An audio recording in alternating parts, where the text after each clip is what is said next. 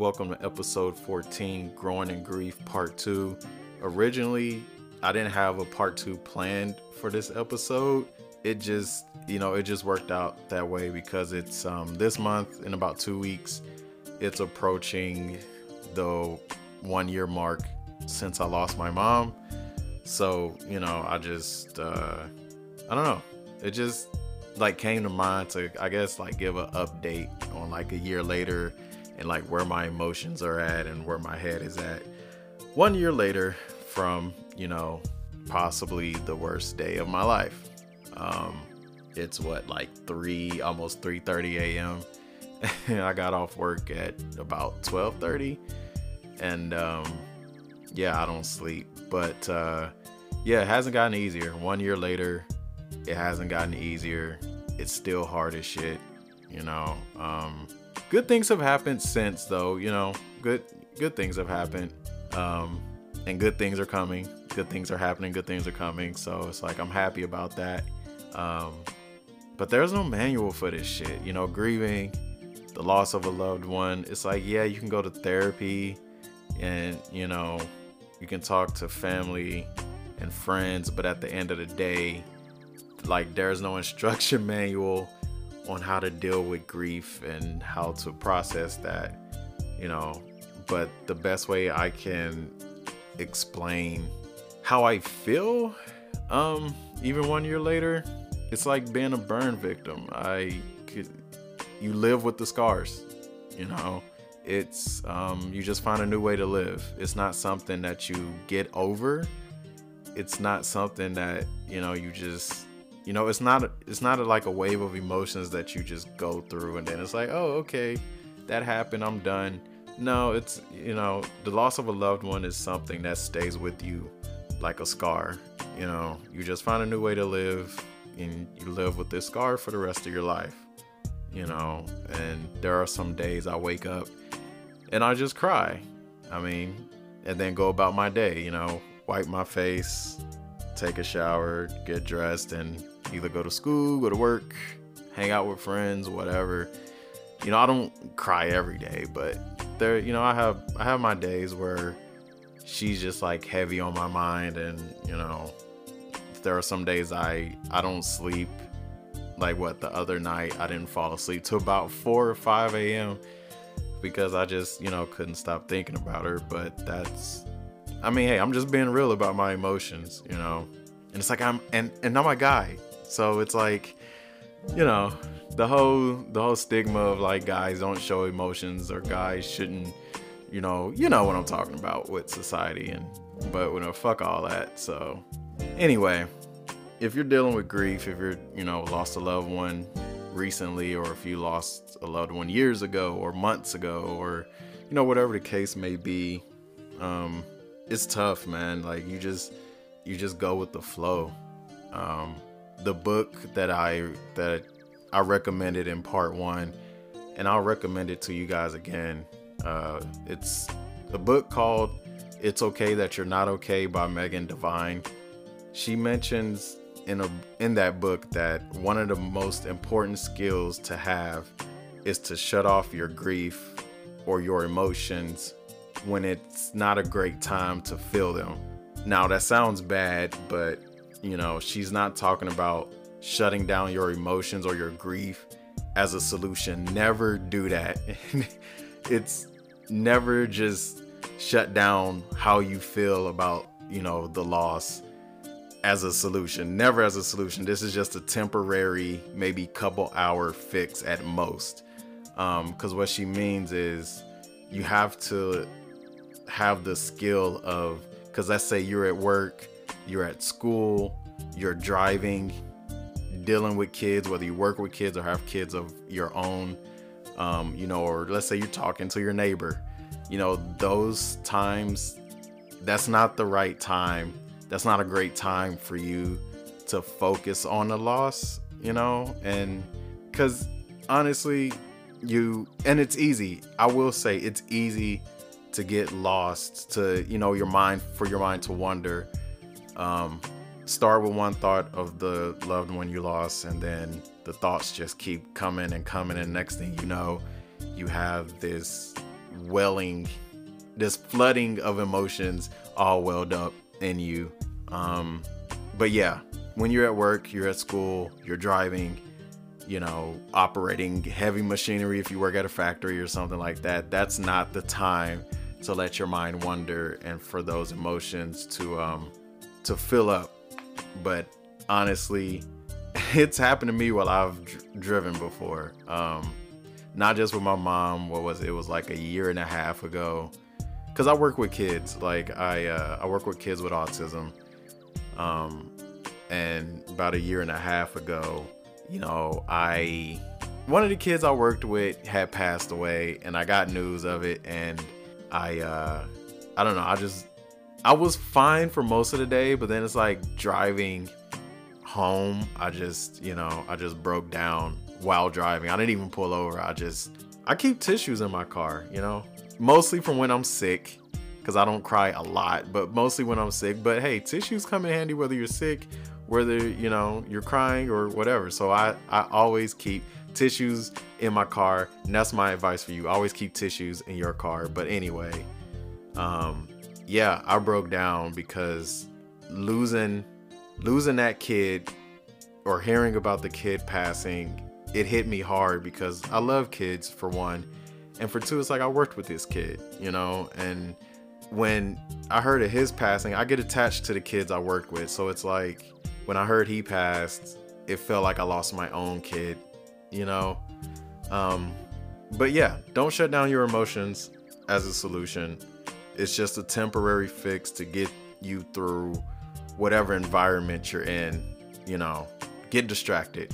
Distraction is actually a healthy coping strategy, and I can speak on that. Distraction will help a lot.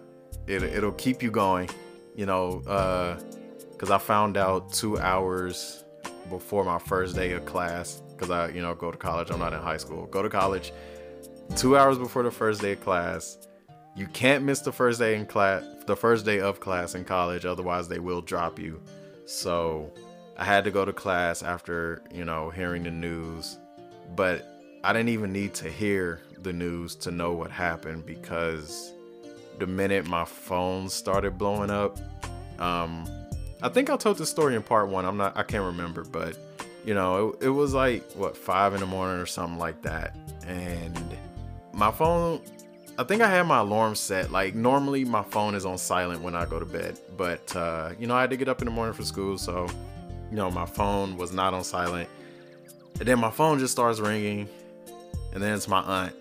And then I literally push ignore, and then it rings again and again and again. By the 4th or 5th time of it ringing, my spirit already knew what had happened, but I didn't want to hear it. I actually found out through text because I refused to pick up the phone. That's the type of person I am. It's like, I don't like stuff like that. I can't deal with hearing the person on the other end crying in my ear because, and my family lives in Texas and I live in California. So it's like, it's 5 a.m. I'm in California. I don't want to, because if I would have picked up, 5 a.m, hear crying on the other end, it's like, what can I do? At that point, it's like, I'm going to be fully awake, and it's just, I didn't want to hear crying in my ear. It might be messed up to say, but it's not. Just let me know through text. And that's not necessarily how everybody works. That's just for me personally. I would rather you text it to me, because I can't deal with, somebody, not saying that they would have cried in my ear, but 9 times out of 10, let's be for real, like something like that, it's, yeah. But yeah, distraction is a healthy coping strategy. I've gotten a lot of that the past couple months. It helps. It really does help. And distraction is not a bad thing. It allows you to heal, because it distracts away. Because if you're just focusing on the pain, it's like picking at a wound that hasn't fully healed yet. It'll just keep bleeding. So distraction is a healthy coping strategy, but remember to take care of yourself. Now, it won't change anything, but it will make things easier on your mind and your heart.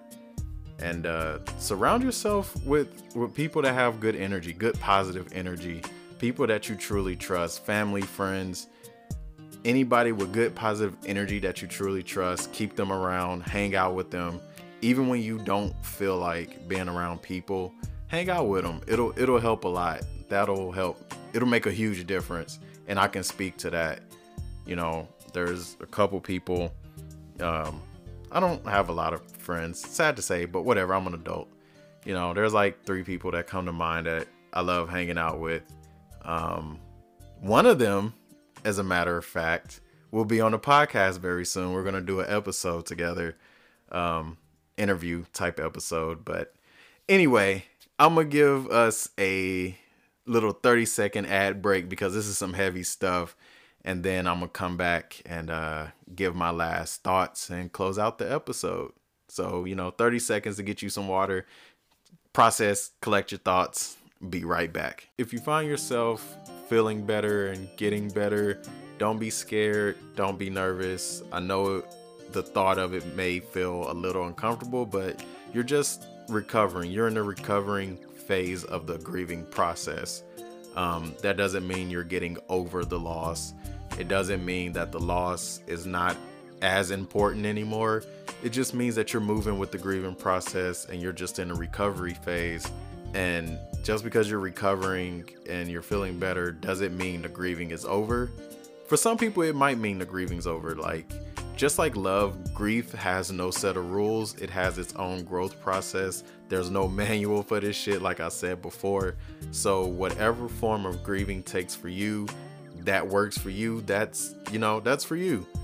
For some people, if you're in a recovery phase and for you that means the grieving's over, then the grieving's over for you. But if you're in a recovery phase, but you just feel like, well, I'm just in a better phase of the grieving process, then it is what it is. But shit's hard, man. Like I said, it's there's no manual to this shit. Like, it's hard. It's not easy, but take things one step at a time. Loss is a part of life, but that doesn't make it any less shitty. You're not alone. Obviously, I mean, shit hurts, but I guess the only advice I can really give, whether you recently lost somebody or years ago, months ago, days ago, stay true to yourself. Take care of yourself. Surround yourself with good, positive energy, friends, family, people you trust, people who give off good energy that you can feed off of, because you need some of that, honestly. It's hard as shit, man. At the end of the day, it's a shitty situation and it's hard as shit, but we'll get through it. So if you haven't heard part 1, Growing in Grief part 1 is episode 5. So check that out if you haven't checked it out already. I want to thank you for listening. I appreciate the support. It means a lot. Also, Megan Devine's book, once again, her book, It's Okay That It's Not Okay, and her last name is D.E. Vine. It's on my Instagram page at Chris Moss Podcast. It's the only picture of a book I have on my Instagram page. I might repost it, but you should be able to scroll pretty quickly and see it. But yeah, I highly recommend Megan's book. It's Okay That You're Not Okay, meeting grief and loss in a culture that doesn't understand. Because honestly, if you haven't lost a child before, if you haven't lost a mom before, if you haven't lost, and I can go down the line, it's like people don't understand. And it's like, with me, I lost a mom, and for everybody who still has their mom, they have empathy, and I appreciate, them listening and hearing me out. But at the end of the day, it's like, you still have your mom, so you don't 100% understand me, but, one day everybody will. But it just happened to me first within my group of friends. But yeah, so I know it can be hard. It feels like you're alone, if you lost, a parent or a child or a brother, sister, best friend. It feels like nobody understands. But as a guy who's lost his mom, who's lost a kid he used to work with, who's lost, I lost friends from high school that I kicked it with to cancer and suicide. And the crazy part is, I still remember the day I got the news that they passed. Every single friend, the kid I worked with, my mom, like, it's clear. I remember it as if it happened yesterday. And, to this day, I still think about them. So yeah, before I get emotional, I'm going to end this episode. But once again, thank you for listening. Thank you for taking the time out of your day to listen to the Chris Moss Podcast, episode 14. Episode 15 will be lighter in tone. We're going to, talk about something happy, but I just, I felt like maybe there's somebody out there who needed to hear this and who needed to know that, hey, you're not alone and we're going to get through this one step at a time, one day at a time. And, DM me, comment on my post, leave me a voice message on Anchor. I believe my email is on my Instagram. If not, DM me, comment.